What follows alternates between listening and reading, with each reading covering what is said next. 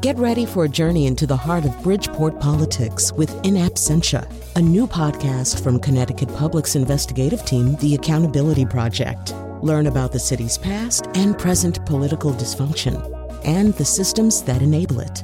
Tune in wherever you get your podcasts. Funding provided by Robert Yeager and the Tao Foundation.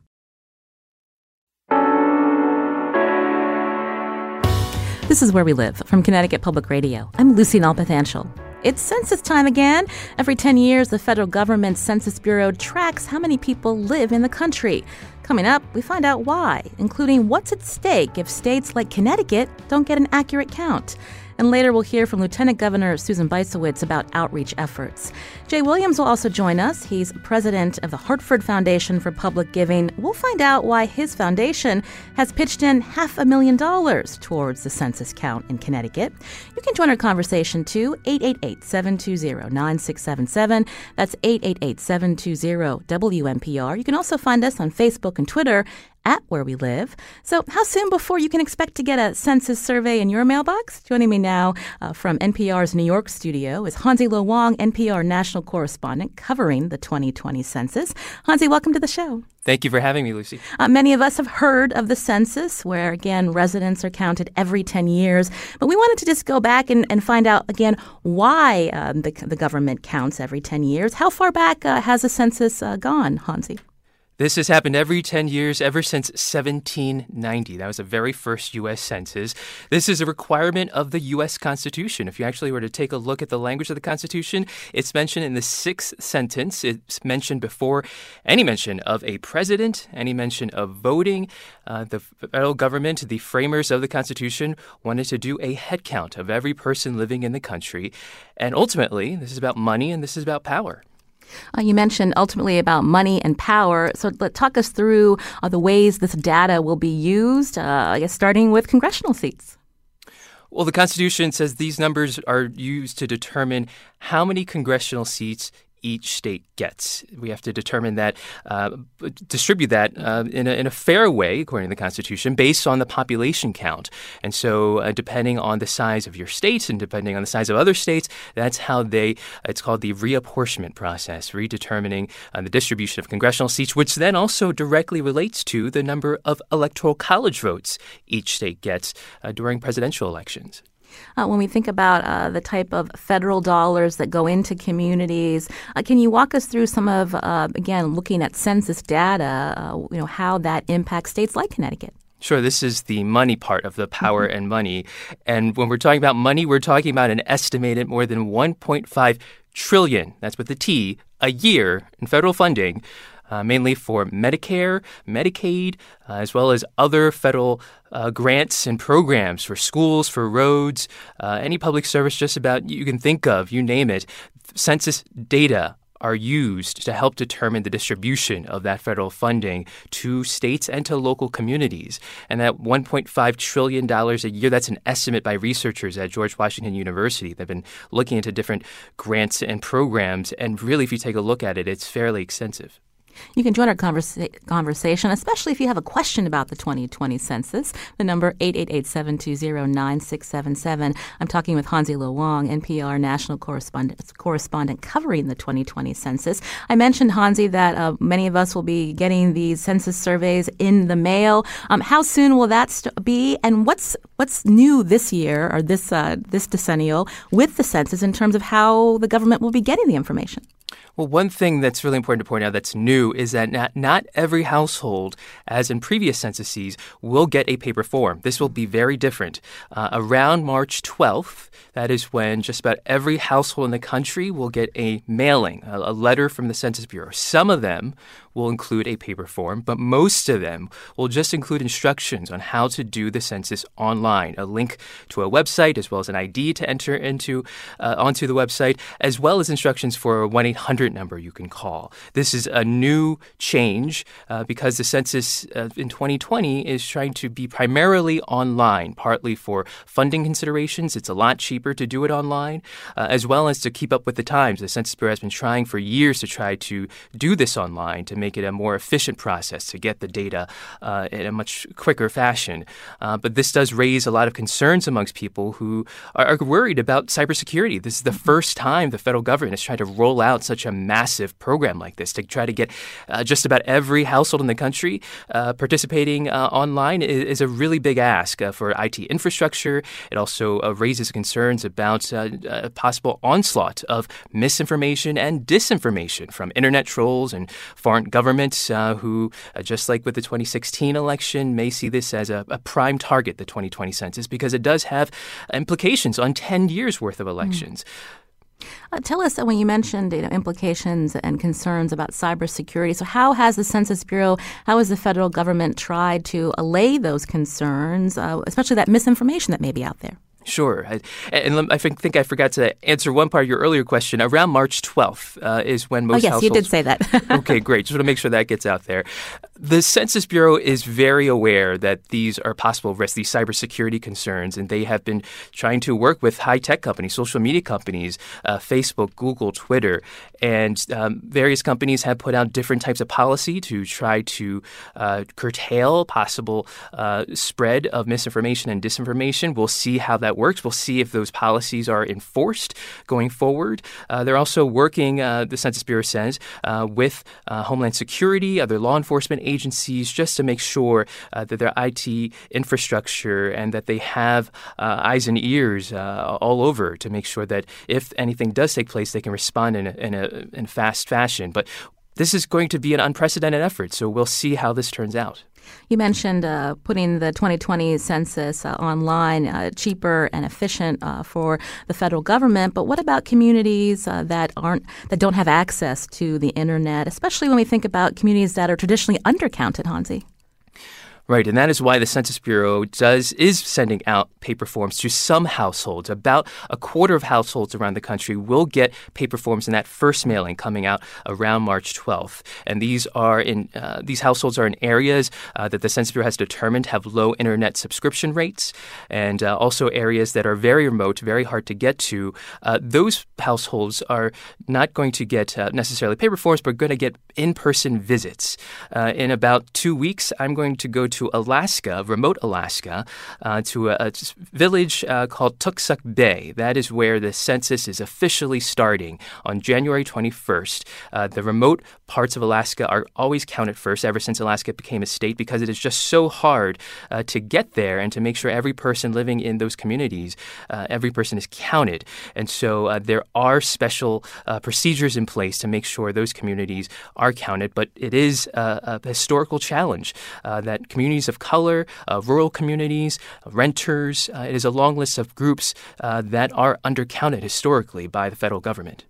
When we think about the people going to these doors of a residence, including starting in Alaska and then even around Connecticut, these are traditionally called census takers. What do we know, Hansi, about how many people that have been hired, and is it challenging to find people to want to do this?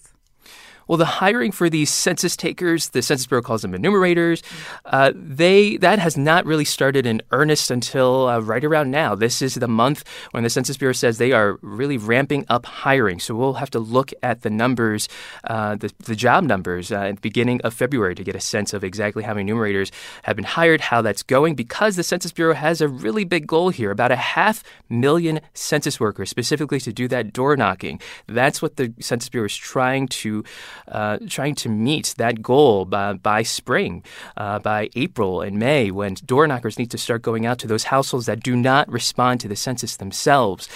And it's a big challenge because unemployment is at record lows right now across the country. We're already seeing signs in earlier waves of census workers for early operations. The Census Bureau already ran into a lot of trouble in some parts of the country because the hourly pay rates were not competitive enough to attract qualified candidates. There also were lots of concerns about screening and processing background checks, and a lot of delays there. And so the Census Bureau has a lot of hurdles to clear to hire, again, 500,000 workers. It's a lot. I was surprised to see a release from the Census Bureau late last week that in the Hartford, New Haven areas here in Connecticut, census takers or enumerators will be paid $23 an hour. Talk a little bit about the pay that these enumerators get. Is this an incentive in some areas to help get those undercounted areas?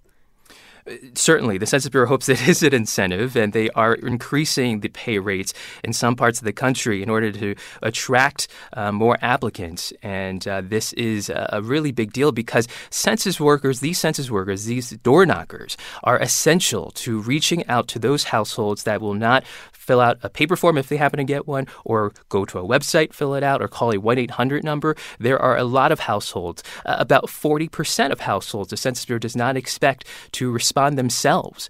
And so to not have enough workers to reach these households and knock on those doors, we may not get a count of a substantial number of households, and they are disproportionately communities of color. I'm talking with Hansi Lo Wang, NPR national correspondent who's covering the 2020 census. Coming up, we're going to learn more about efforts here in Connecticut to get an accurate count. But Hansi, I wanted to talk with you about people that may not feel comfortable filling out the census. Much of that going back to the Trump administration trying to put a citizenship question on the census. Where does that stand today? There will not be a citizenship question on the forms for the 2020 census. The reason for that is that 3 federal courts have permanently blocked the Trump administration from adding such a question to the forms. And those rulings were upheld by the lower court rulings, upheld by the U.S. Supreme Court. And so no citizenship question, but there is still a lot of fear in this climate of increased immigration enforcement and a lot of anti-immigrant rhetoric, a lot of folks concerned, despite federal law says that the data that the Census Bureau collects, data identifying individuals, cannot be released by the Census Bureau until 72 years after that data are collected. And so there are very strict laws to protect the confidentiality of the census information. The Census Bureau cannot even release this data identifying individuals to other federal agencies. It cannot be used, the Census Bureau says, for law enforcement purposes. But the question is whether or not members of the public will trust that this administration will uphold those laws and then there will not be any misuse of this data. You've reported on the Census Bureau studying whether or not people are impacted, especially communities of color, thinking about that citizenship question, even though it's not going to be on the census. What has the Census Bureau found in terms of people likely in these communities to want to participate?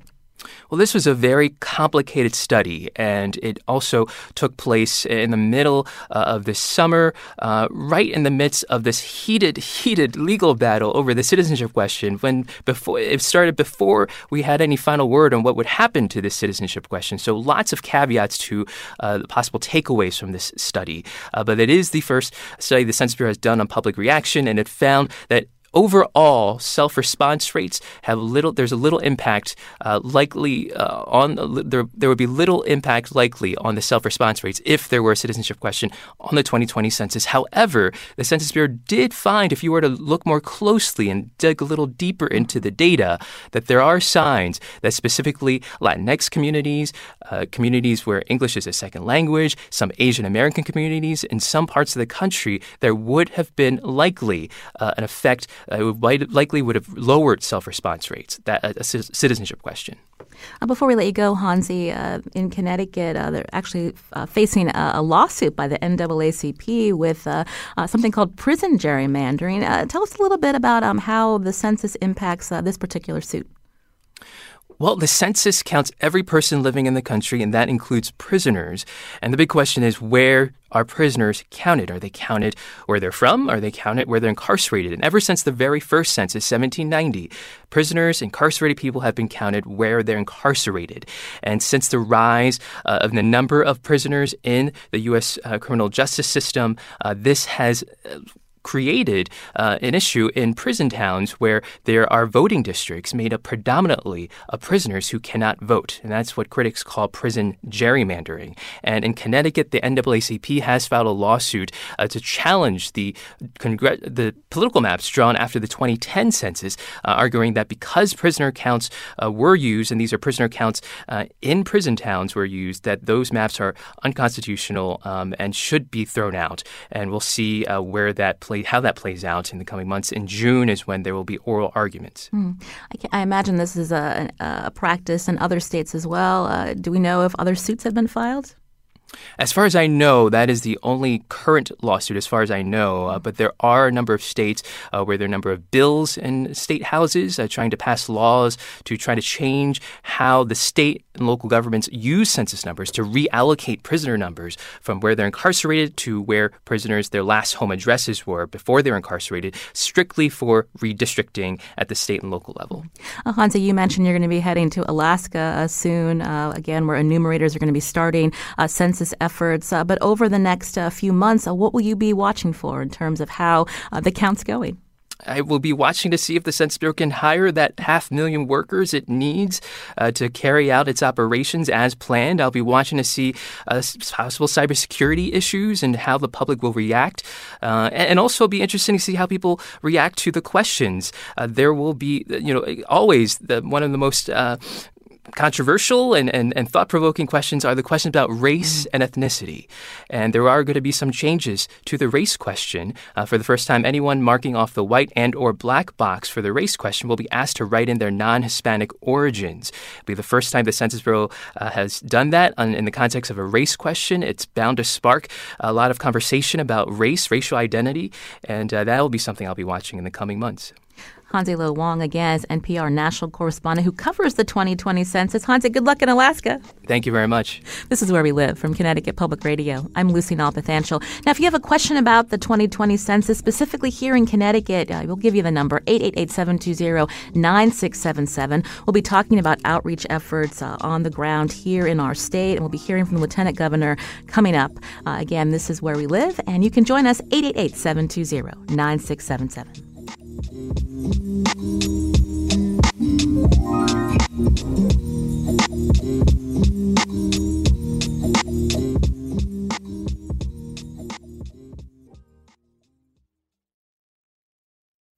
This is Where We Live from Connecticut Public Radio. I'm Lucy Nalpathanchel. Now, after the 2010 census, officials say Black and Hispanic residents in the United States were undercounted by over 3 million. That matters because without an accurate census count, the federal government won't allocate money to communities based on population. The Connecticut Mirror reported nearly 25% of the state's census tracts are considered hard to count. So what's Connecticut doing to make sure its neighborhoods, especially in its cities, are not undercounted? Joining me now in studio is Jay Williams, president of the Hartford Foundation for Public Giving. Jay's going to help answer that question and more. Jay, welcome back. Good morning, Lucy. Thank you for having me. Also here with us is Joan Cruz, director of special projects for the Hispanic Health Council. Joan, welcome to our show. Thank you for having me. So, Jay, you've been on before to talk about your role as a leader of the Hartford Foundation for Public Giving, again, a major philanthropy in the greater Hartford area. So why are you involved in the census? We are involved in the census because we believe that in our role as a community foundation, we have an obligation to continue to try to provide resources in leadership to nonprofit organizations who are serving citizens throughout the region, the 29-town region that we serve, specifically as it relates to civic engagement. And because of the importance of the census and our efforts on trying to reduce the disparities and the inequities that exist in this community, we find ourselves appropriating resources, efforts, and the tools that we have at our disposal to try to ensure that there's an accurate and complete count across the state of Connecticut.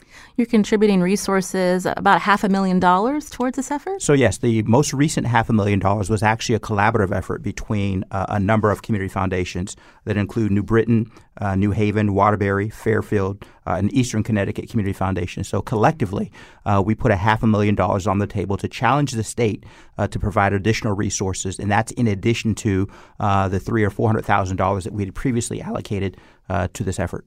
You mentioned you're challenging the state. Other states are putting plenty of resources to make sure they have an accurate count. Hartford Foundation for Public Giving put in $500,000. The state is now matching that, another $500,000. But that's only $1 million. That seems fairly low when you think about the population of Connecticut. We believe it's inadequate. I certainly want to acknowledge the state and the leadership of Lieutenant Governor Bysowitz in terms of helping to pull together the $500,000. So acknowledging that, but also saying it is insufficient. There are best practices that have been alluded to that say about $1 per citizen would provide adequate resources, which would put Connecticut's target at about $3.57 million. So the fact that the state has put up $500,000 should be acknowledged. And Lieutenant Governor Bysewicz, did a significant job in terms of cobbling that together.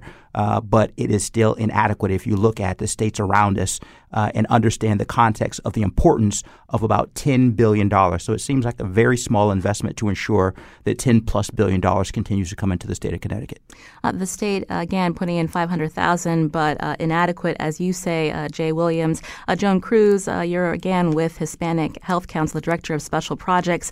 So organizations like yours are really doing the footwork, so to speak, to make sure that these undercounted areas are represented in this census. Tell us about how you're doing that.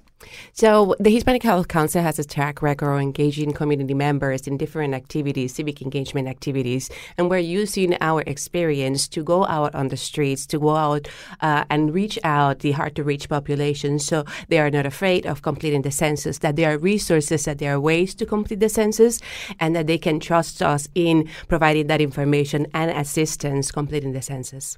Give us an idea when I mentioned this statistic about 25% of the state's census tracts are considered hard to count. So are these primarily in urban areas of the state or the rural communities? Can you give us an idea of what that means? Based on the information, it's more in the rural communities, but also we have different pockets in the cities that we have homeless populations that they are elsewhere, and they are hard to reach populations as well. So those are hard to reach communities, especially communities of colors and Latino communities.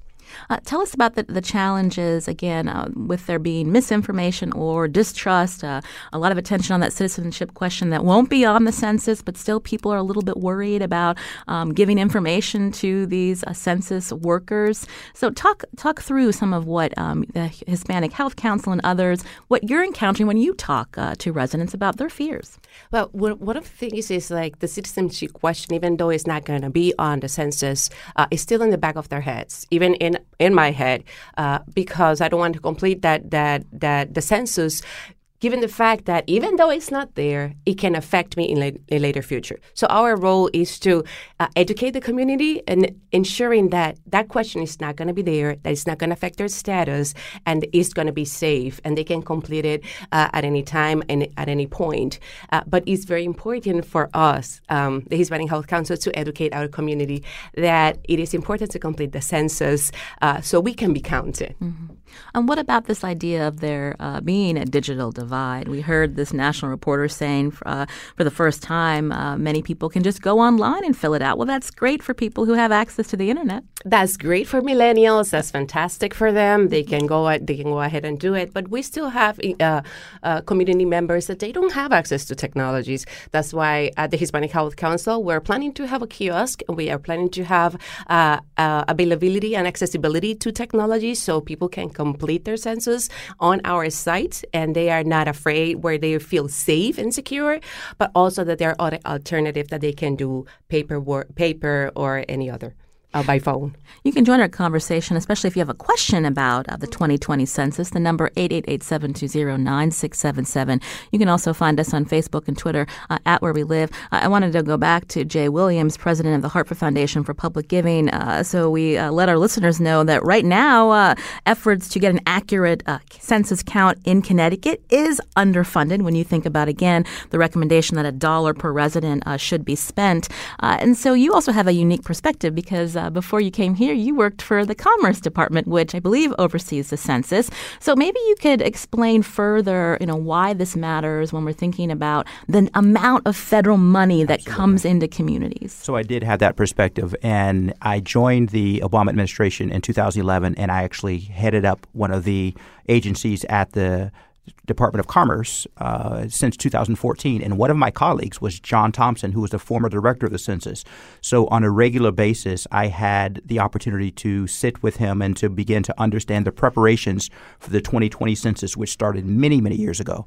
And even then, there were concerns about the resources that were going to be allocated. There were concerns about how to ensure the cybersecurity issues were addressed. And the work that was put in place then, some of that work has continued. But unfortunately, unfortunately, what we've seen is there has been not as many resources allocated to the census under the current administration. So that is a significant concern, having seen firsthand all the preparation that went into the census over the past several years. And I also want to go back and just underscore a point that Joan made when she talked about that issue of trust. The notion of getting people to divulge what can be considered, pretty important information, sensitive information, to a federal government, particularly in light of the rhetoric that we're hearing over the past couple of years, is a very significant challenge, which is why it is all the more important to make sure that there are adequate financial resources. You both made a point about the digital divide.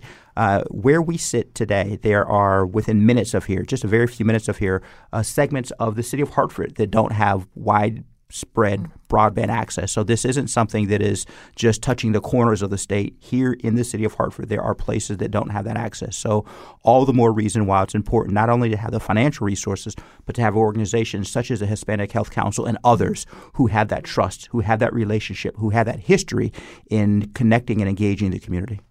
Your organization is a lot of organizations depend on the Hartford Foundation for Public Giving, especially when we see the state government, diminishing funding for social service programs and ways to support communities. So when we think about federal dollars coming in, these are impacting programs like the Supplemental Nutrition Assistance Program or highway infrastructure, which we hear all about coming from the Capitol, Section 8 vouchers. Give us some other ideas of where this money, why it's important to make sure we count everyone who's living in a community, Joan. It is so important. When we conducted an assessment with some community members on how to reach them. We know how to reach them, but we wanted to know their sense and their pulse and what strategies we should use. And believe it or not, there's still people that they don't know that they have to complete the census 2020, and they don't know how important it is to complete it, that how it is, when it's going to be at, and the resources and the financial support from the Hartford Foundation is very important for us, so we can go out and we can educate our community. So they are counted. So that misconception, I don't know when it's going to be, what do I have to do, that's still there. So for people who don't have access, are you encouraging them to go to libraries to fill out the census? Or I'm just curious. So we do have a range of programs and services, and we go to the communities, we go to homes. So we bring that information to them, but we are also asking them to come to our doors. So in a place that they feel comfortable doing it and that they can come in, we can call the census. They can either help connect online, and we will be there to assist them. Lucy, it's also important not only for the programs that you just referred to, the public programs of health and transportation and infrastructure, but it's also important from the private sector. Businesses make investment decisions that are informed by accurate census data. So as the state seeks to become more economically competitive, as the state seeks to attract more private investment from those businesses, it's equally important that accurate count be available, because when those businesses make those decisions, we don't want them making decisions as a state on inaccurate data or not understanding the full opportunities that exist in the state. So there are multiple reasons, both on the public and private sector, to have a complete and accurate count. Jay Williams is president of the Hartford Foundation for Public Giving. In studio with me, also Joan Cruz, director of special projects for the Hispanic Health Council.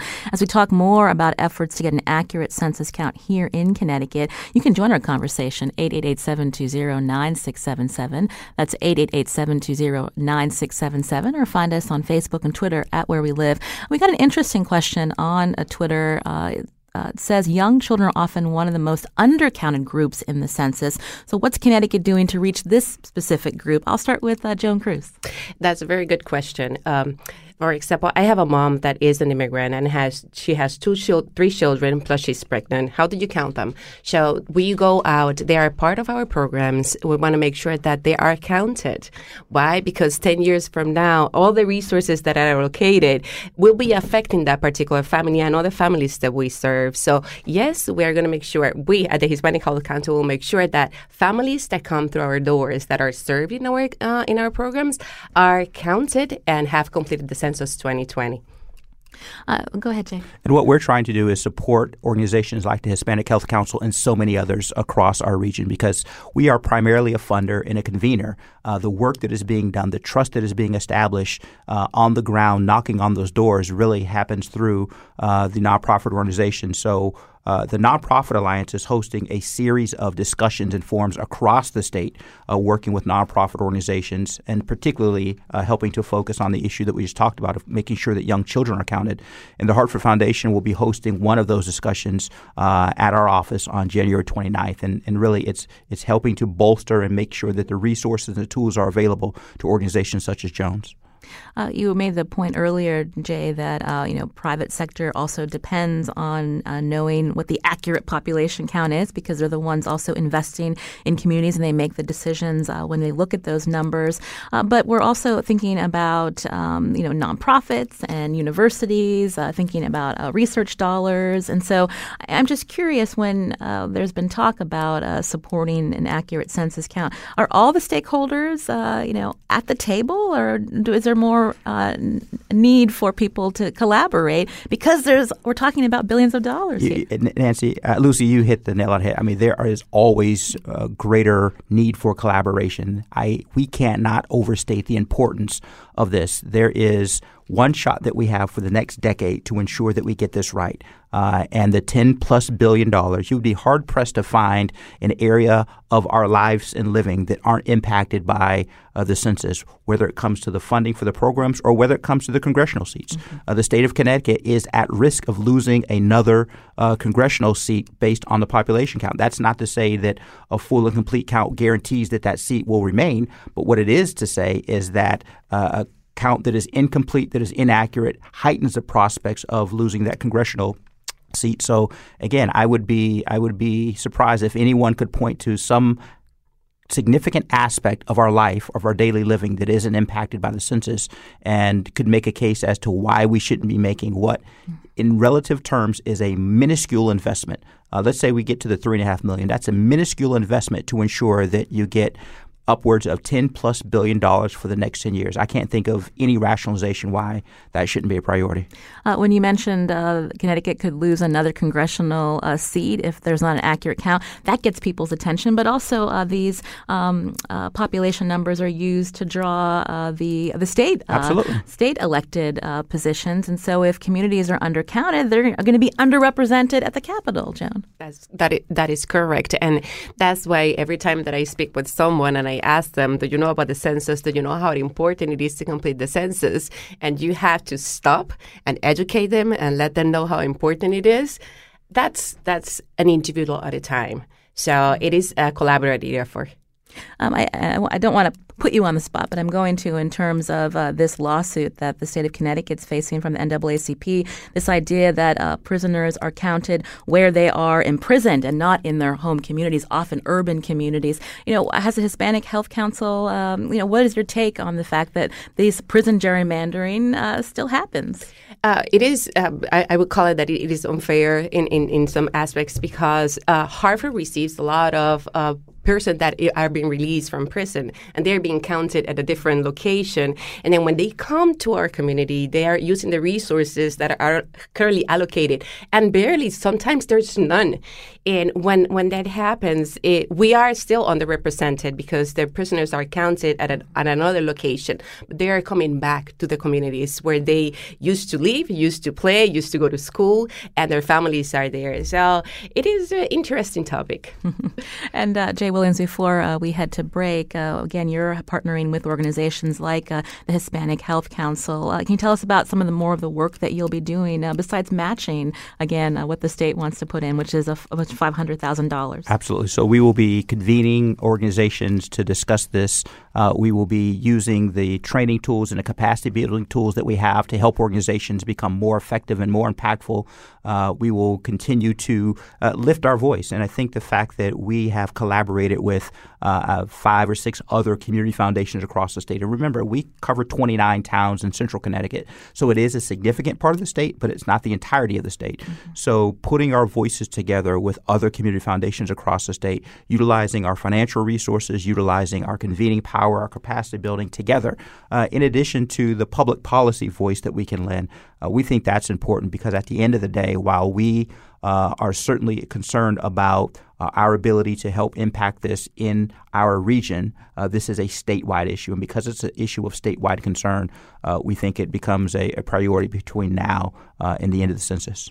Jay Williams is president of the Hartford Foundation for Public Giving. He's going to stick around, but I want to thank Joan Cruz, Director of Special Projects for the Hispanic Health Council. Joan, thanks for coming on the show. Thank you for having me. This is Where We Live from Connecticut Public Radio. I'm Lucy Nalpathanchel. After the break, Connecticut, as we heard, relies on billions of federal dollars. So what exactly is the state doing to make sure it gets an accurate census count? Lieutenant Governor Susan Bysiewicz will join us, and you can too. 888-720-9677. That's 888-720-WNPR. You can also find us on Facebook and Twitter at Where We Live.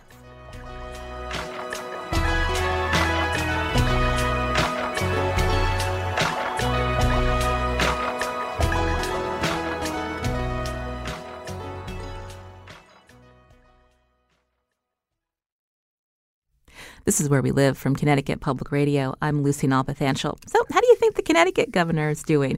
On the next Where We Live, we're going to sit down with Governor Ned Lamont, who's been in office for 1 year.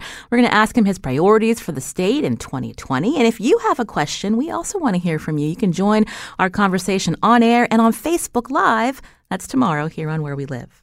Now, we're focusing on the census today. In a couple of months, you'll likely see the census form in the mail. And census takers will also be fanning out in communities to get more residents to answer the federal questionnaire, especially in communities that are often undercounted. Now, it's important to get an accurate count because billions of dollars in federal dollars come into Connecticut, and without an accurate count, not enough money comes into the state.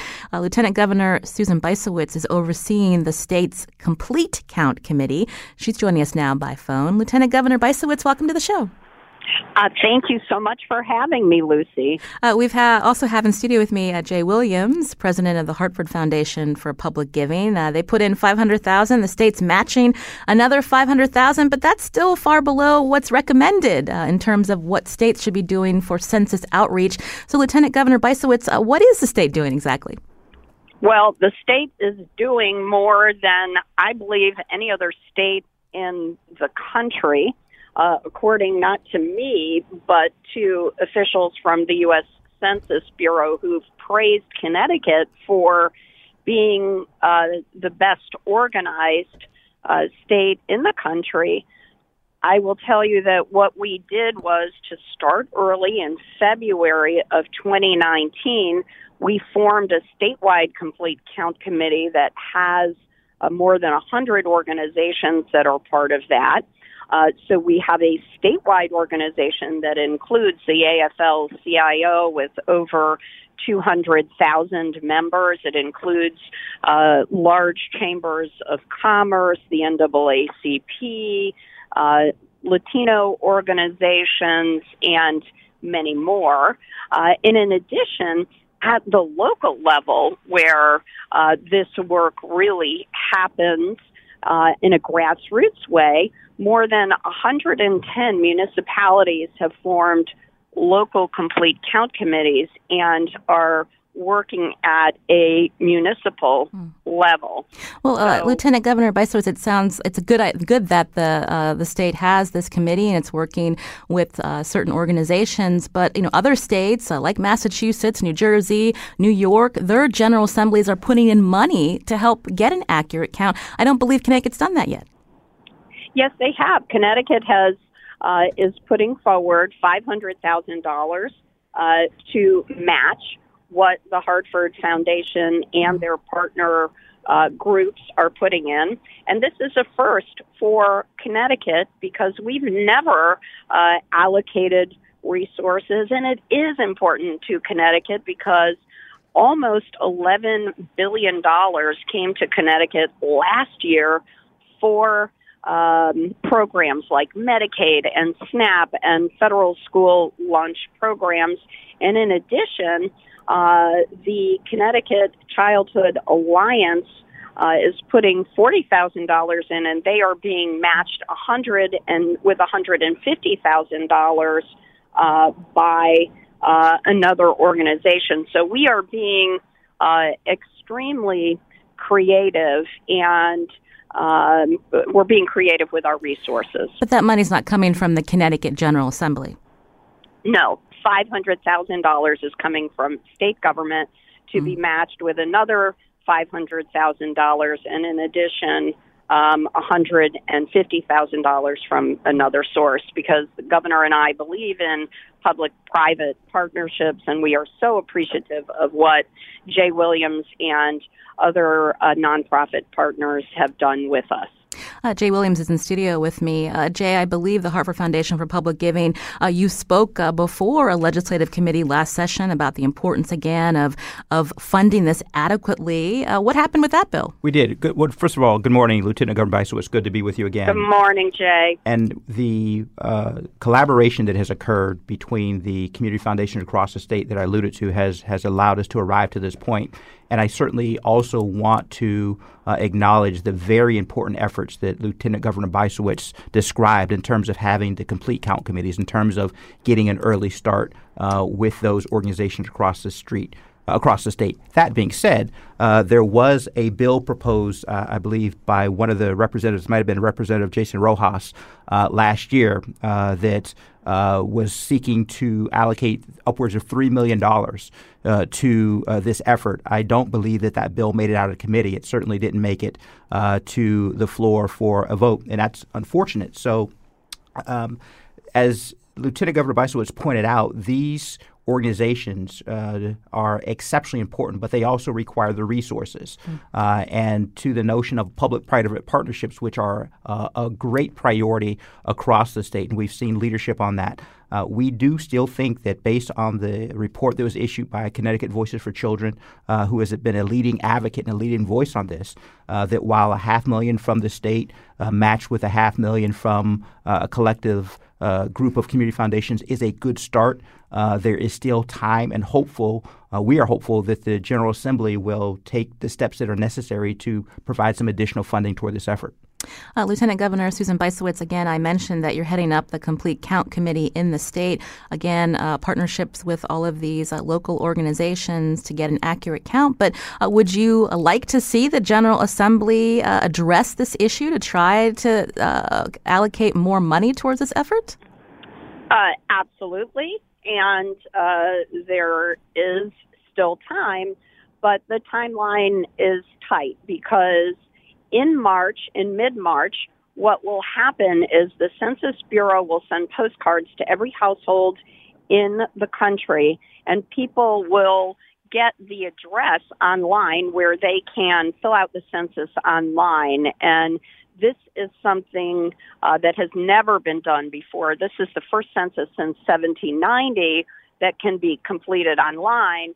And then people should know if they have not completed the census form online by April, then they will receive the paper form in the mail. If they don't complete the paper form by mail or call the 800 number, which also is new this year, that you can complete the form over the phone with the Census Bureau, then you will have an enumerator at your door in May or June. So I do want people to understand that this online capability and the opportunity to call an 800 number if you have trouble filling out paper forms or it's difficult for you to do online, that there are other options. And I think that's really important to point out, Lucy. You mentioned that the timeline is tight to get the General Assembly to allocate more funds, but aren't they meeting later this month? And I believe the session begins February 5th. Is this on the radar of lawmakers? I do believe it is because Chris Rosario, state representative from Bridgeport, Denise Merrill, our Secretary of the State, and Representative Pat Wilson-Phineas are people who are our three co-chairs on the Complete Count Committee. So it is on. Oh, are you there? January, Go ahead. January 25th in New Haven, the Black and Puerto Rican Caucus and the Hispanic Caucus of Connecticut and the NAACP and other organizations are hosting a Hard to Count Summit in New Haven at Gateway Community College from 9 a.m. to noon. So legislators are participating in this, and they are very much aware of the importance of funding for the census. Jay Williams. Lucy, Hansi Luong pointed out an interesting statistic in your first segment when he said that already the census officials are expecting that 40% of the people are expected not to respond to the census via online or using the telephone, that there is an expectation that 40% of the people will need to be engaged in person. So I hope that the legislature would recognize that because of upwards of a quarter of the census tracts in the state of Connecticut are hard to count, with an expectation of 40% of the respondents needing to be engaged in person, that they would see that as an important priority to allocate those resources. And again, as the Lieutenant Governor pointed out, there are already mechanisms on the ground across the state in municipalities in the rural areas to do that. So to be able to provide those groups and those organizations with adequate resources that would be in addition to what philanthropy has provided, in addition to the $500,000 that the Lieutenant Governor has led, the state legislature, I hope, sees this as a priority because, again, we're talking about the receipt of $10+ billion a year over the next decade when you have one chance to get this right. So a $3.5 million investment to help ensure $10+ billion over the next 10 years seems like a pretty reasonable approach to take. Jay, you've mentioned this Connecticut Voices report. In it, Massachusetts is putting up 5 times as much in public funds as Connecticut. New York State putting up as much as 40 times as much as what Connecticut's putting forth. Again, Lieutenant Governor Susan Bysiewicz, it would be important to have more resources coming from the state of Connecticut towards this effort. In the meantime, something that might get people's attention is the idea if this count is inaccurate, Connecticut could lose another congressional seat. And that is exactly why the governor put me in charge of the complete count committee at the state level, because we are 48th in the country in terms of what our residents give to the federal government in taxes and what we get back in resources. So we want to maximize those federal resources. At the same time, we want to count every person in our state because we want to keep as much political representation as we can. And the best way to do that is to count every person. I do want to mention, Lucy, that the United States Census Bureau wants to hire 21,000 people in Connecticut for part-time work between March and June. And as of January 2nd, the Census Bureau has boosted the $21 an hour rate that people would receive, and now it is $23.50 per hour for areas outside of Fairfield County and New Haven County. So these are really good paying jobs. And if people are interested in applying for those, they should go to 2020census.gov/jobs, because this is a really nice opportunity for people to get part-time work if they are interested. Well, I want to thank, again, Lieutenant Governor Susan Bysiewicz for joining us. Who's heading up the Complete Count Committee. We thank you for your time, and we'll look to see if the Connecticut General Assembly allocates more money towards this effort. Thank you. Thank you so much. I also want to thank Jay Williams, again, president of the Hartford Foundation for Public Giving. Again, the Hartford Foundation for Public Giving put in $500,000. The state matched that. Again, it's well under what a state of this size needs to get an accurate count. So we'll stay tuned and see what happens at the Capitol. Thank you, Lucy. And again, I want to acknowledge those other community foundations that helped for that $500,000. Jay, thank you. Today's show produced by Panina Beatty and Carmen Baskoff. Our technical producer is Kyone Wolf. And don't forget, Governor Ned Lamont will be in our studio tomorrow to take your questions on air and on Facebook Live. I'm Lucy Nalpathanchel. Thanks for listening.